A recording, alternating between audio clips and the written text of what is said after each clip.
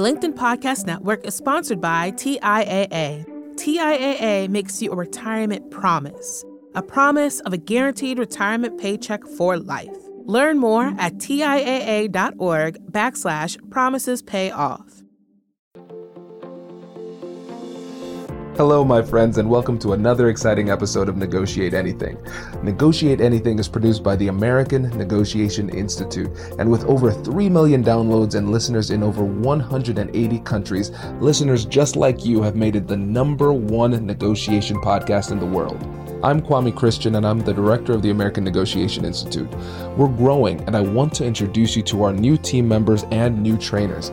This will give you new and diverse perspectives on negotiation and conflict resolution. And that's why Shane Martin, our head of sales and partnerships, is going to serve as co-host of the show from time to time. We're excited to continue to provide you with the best content that will help to make your difficult conversations easier, both at work and at home. Lastly, our team conducts negotiation and conflict resolution trainings in the United States and abroad. Our trainings will give you the practical skills you need to resolve conflict, negotiate, lead, and persuade with confidence. Click the link in the description below to learn more about how we can make your difficult conversations easier.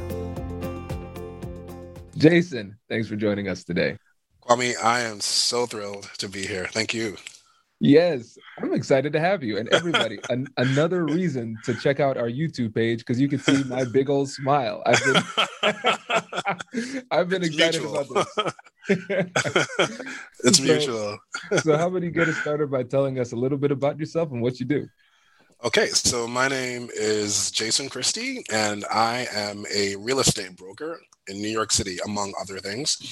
I have been in commission-based sales for the better part of 30 years, and I've learned a lot about the process during that time.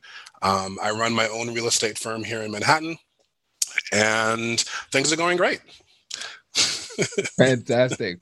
Well, listeners, today this is going to be a really fun episode because Jason, he is a very humble man, but he is an expert negotiator. And so one of the things that people have asked for is more war stories. Tell us about some of these situations. Let's break down some case studies. Yeah. So Jason has a really good one. So let me just give you the floor and let you break it down. Yeah. Well, so there were 3, and then after the third one that happened, my business partner said to me, you should probably figure out what you're actually doing here, the mechanics of it, so that we can be conscious of it and make sure that we repeat this moving forward.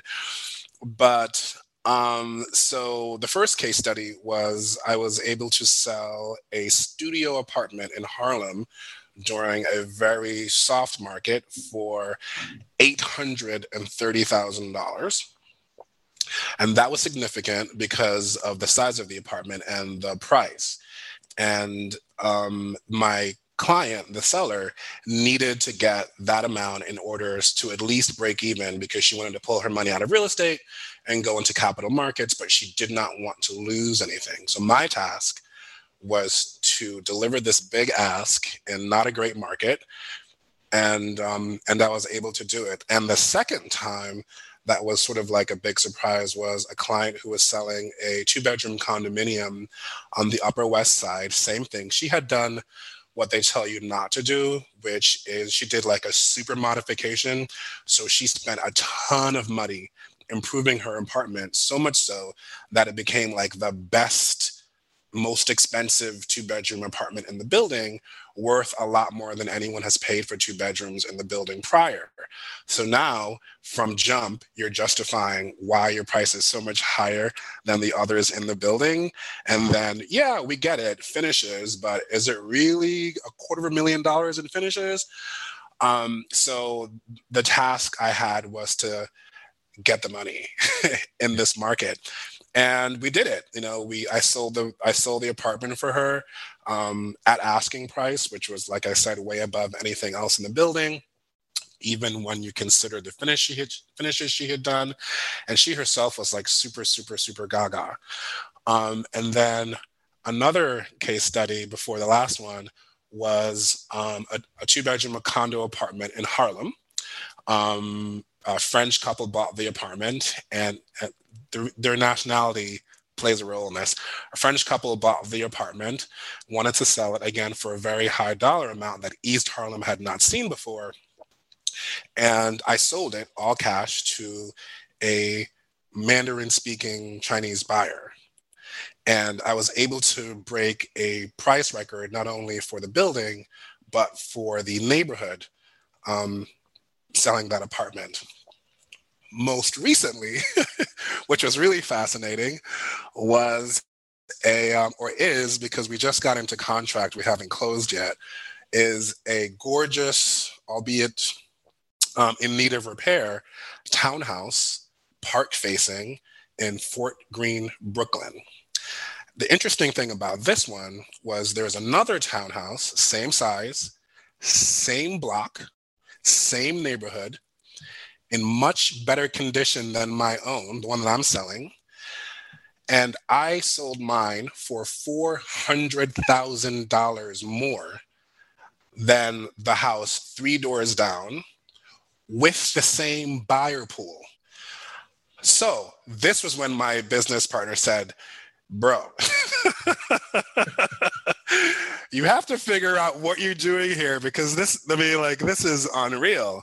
And then we began, really taking a look at it. And that's when I had to sort of like sit down and try to make sense of what I was doing, seemingly naturally and innately, but really it's just all of these things that I've learned over the years that, I do without even thinking about it now. This is fantastic and very impressive, might I add, of course, because what we're seeing here is a situation where the market is saying that the things that you are doing should not be possible. And yet you are doing those things and you are replicating that success. And so it's really fascinating to see that you've been able to, number one, recognize that you're able to do something that other people aren't able to do. That's the first thing. And you're able to do it consistently.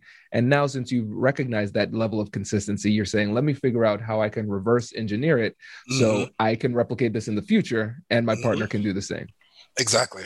This is great. Okay, so where should we start? Well, I think the first thing happens at the initial point of contact. I think naturally I am this way, and it also helps in business. I do a lot of rapport building up front before anything else. So if you're coming to look at a house that I'm selling, chances are you and I are going to have a really super interesting conversation, not only about the house, but about something deeply personal to you that you're super passionate about. I'm very curious by nature, and I find people super interesting. So usually that conversation turns into one where I'm building a deep connection with the buyer in these instances. And through that conversation, I'm letting them know that I'm trustworthy and that I'm honest and, I'm like them, and we can work together. We can cooperate. This doesn't have to be adversarial just because I work with the seller who's trying to get the highest dollar and you're trying to buy the apartment and don't want to spend more than you have to. There's actually a space between that where we can cooperate and create that win-win where everyone's happy. Absolutely.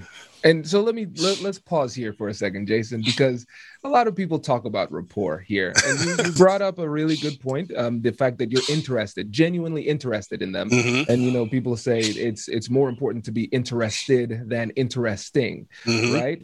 But let's break this down a little bit more, because the way you do this is really interesting to me, because we have to recognize that you are in a market. You're in New York. It's a very competitive market, and it's a very diverse market. You are a Black Jamaican. I'm Black Caribbean American.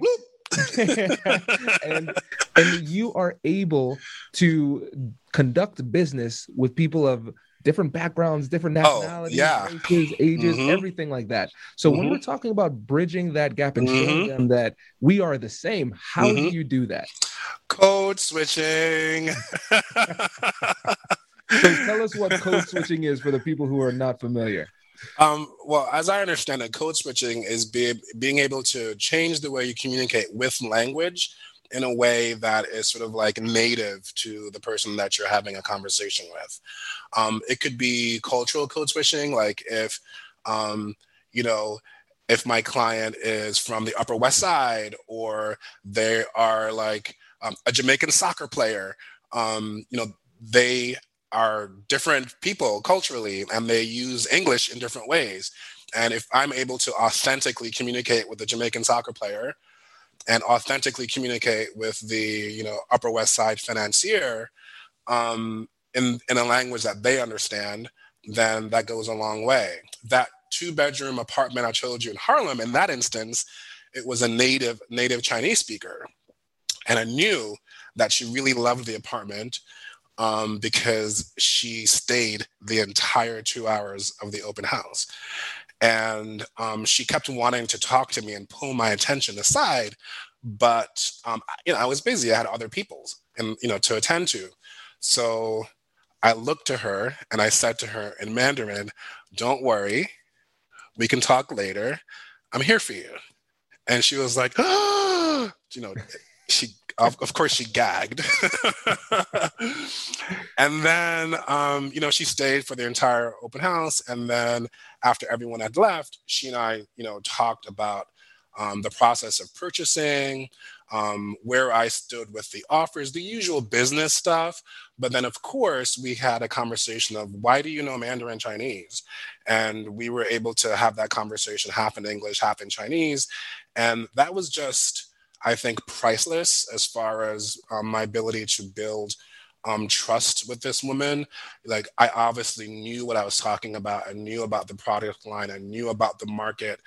But I was also able to communicate with her in her own language to make her feel comfortable. Does your company invest in professional development training?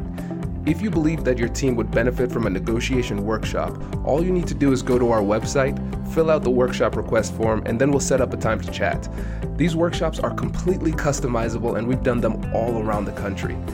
Negotiation and conflict resolution skills are beneficial across all professions, but they're especially useful in procurement, purchasing, sales, sourcing, and contract management. Our calendar is filling up quickly, and we even have some workshops scheduled for next year. If you think you might want one, I'd suggest reaching out soon so you don't miss out. Check out the link in the description to learn more, and we will be right back after this. The LinkedIn Podcast Network is sponsored by TIAA.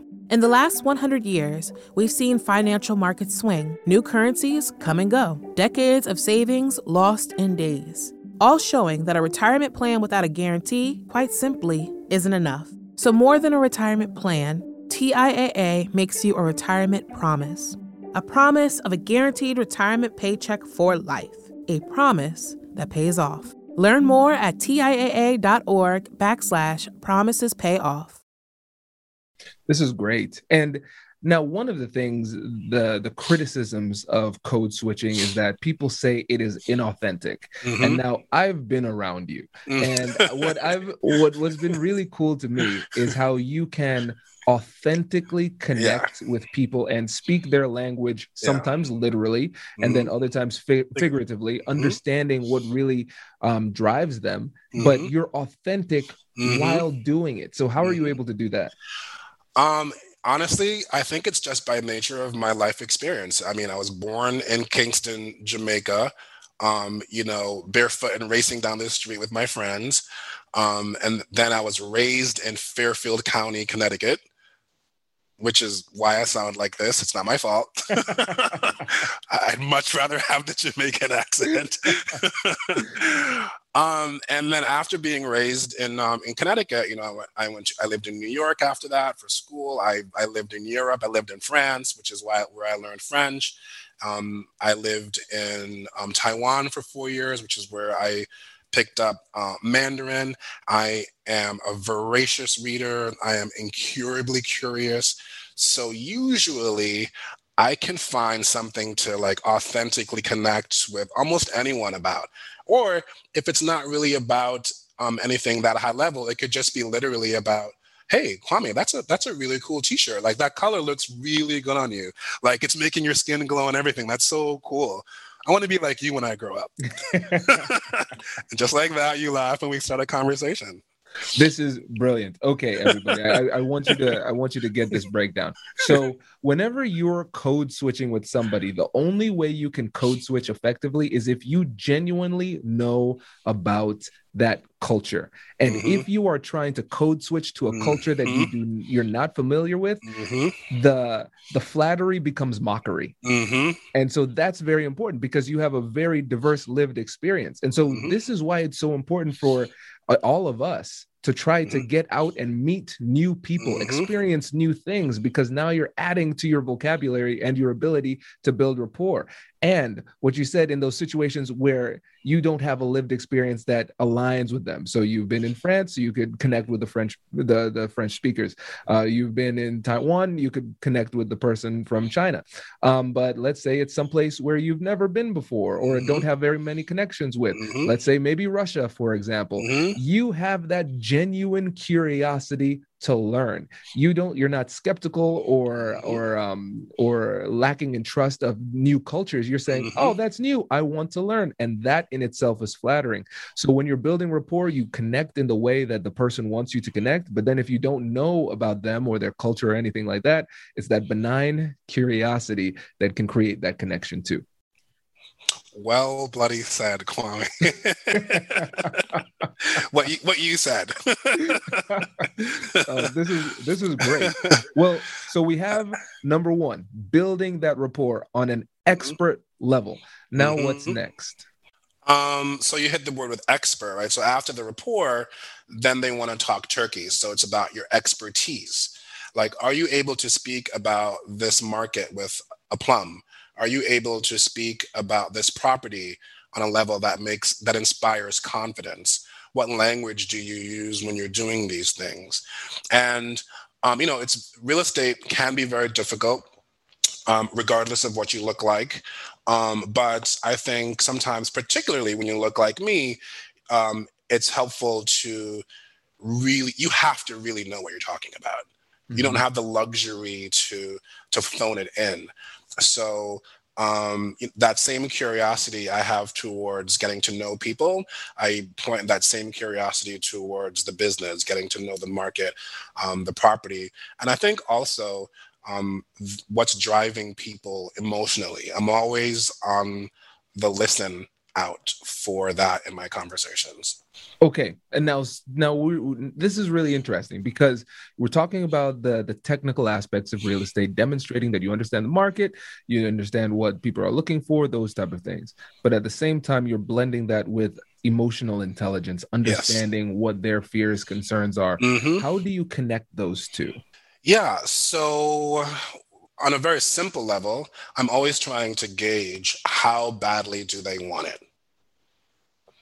So, that client who stayed for 2 hours in the open house, I knew she really, really wanted the apartment. So now when we're having these conversations, I'm trying to figure out why is the apartment so important to her.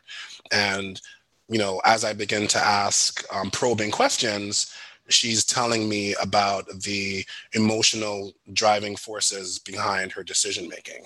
And I'm taking inventory of that. Most recently with the couple that bought that big townhouse in Brooklyn, when you're selling a property like that, it's a very small group of highly qualified, highly prepared, super intelligent, sophisticated buyers. And they look at a property like that, which is rarely available, and they know that they want it. So getting them to talk about how much they want it and why they want it and why it's important to them is an important part of my process. So I always tease that out while we're walking through the property. That's great. Okay. Now, as you are teasing that out, what is the strategic benefit to you of getting an understanding of their emotional drivers? Yeah, so how I leverage that information persuasively. So let's fast forward. This couple who wants the house, and I know why they want the house. They're clear that, why they want it. And now it comes time for me to do my job, which is to sort of shake the trees, so to speak, and and make sure that I get top dollar from my client, the seller. So one thing I might do is, I'll say something like that. I'll say, just like you, everyone else that has put an offer on this property, recognizing the importance of owning a property like this in this specific location. Just like you, they want to create a statement living space for their family and have the unique opportunity to do this, this, and this, and this. And, I have to tell you, it's really been extraordinary, the caliber of people just like you that have come and presented offers on this property in such a short period of time. I'm as surprised as anyone. Okay, so let's break this down. So number one, you are solidifying the rapport between you and the person because you're taking another opportunity to summarize and demonstrate that you've been listening to what they've been saying throughout the relationship. That's the first thing.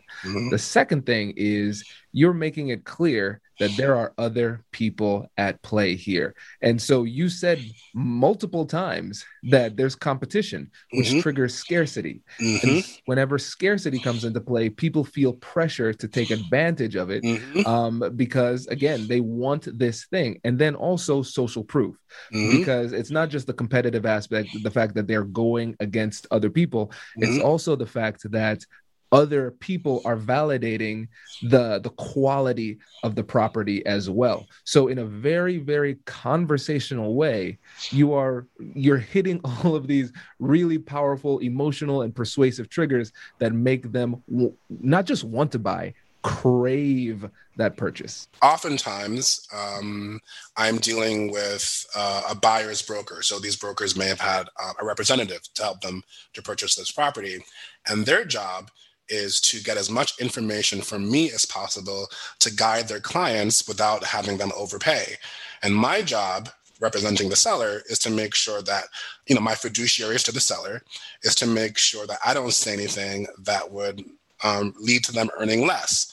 So it's sort of like this game of cat and mouse. And I remember on this property specifically, one of the brokers said to me, because it was an all cash offer, and they were very proud of that and assumed that others would not be able to compete with them because of that fact. And again, I just reminded them and, in a conversation about how shocked even I was of the caliber of and the sophistication and the readiness, the financial readiness of the buyers for this type of property. And we've got multiple cash offers, and they're all very, very sophisticated people, and they know exactly what they want, just like your clients.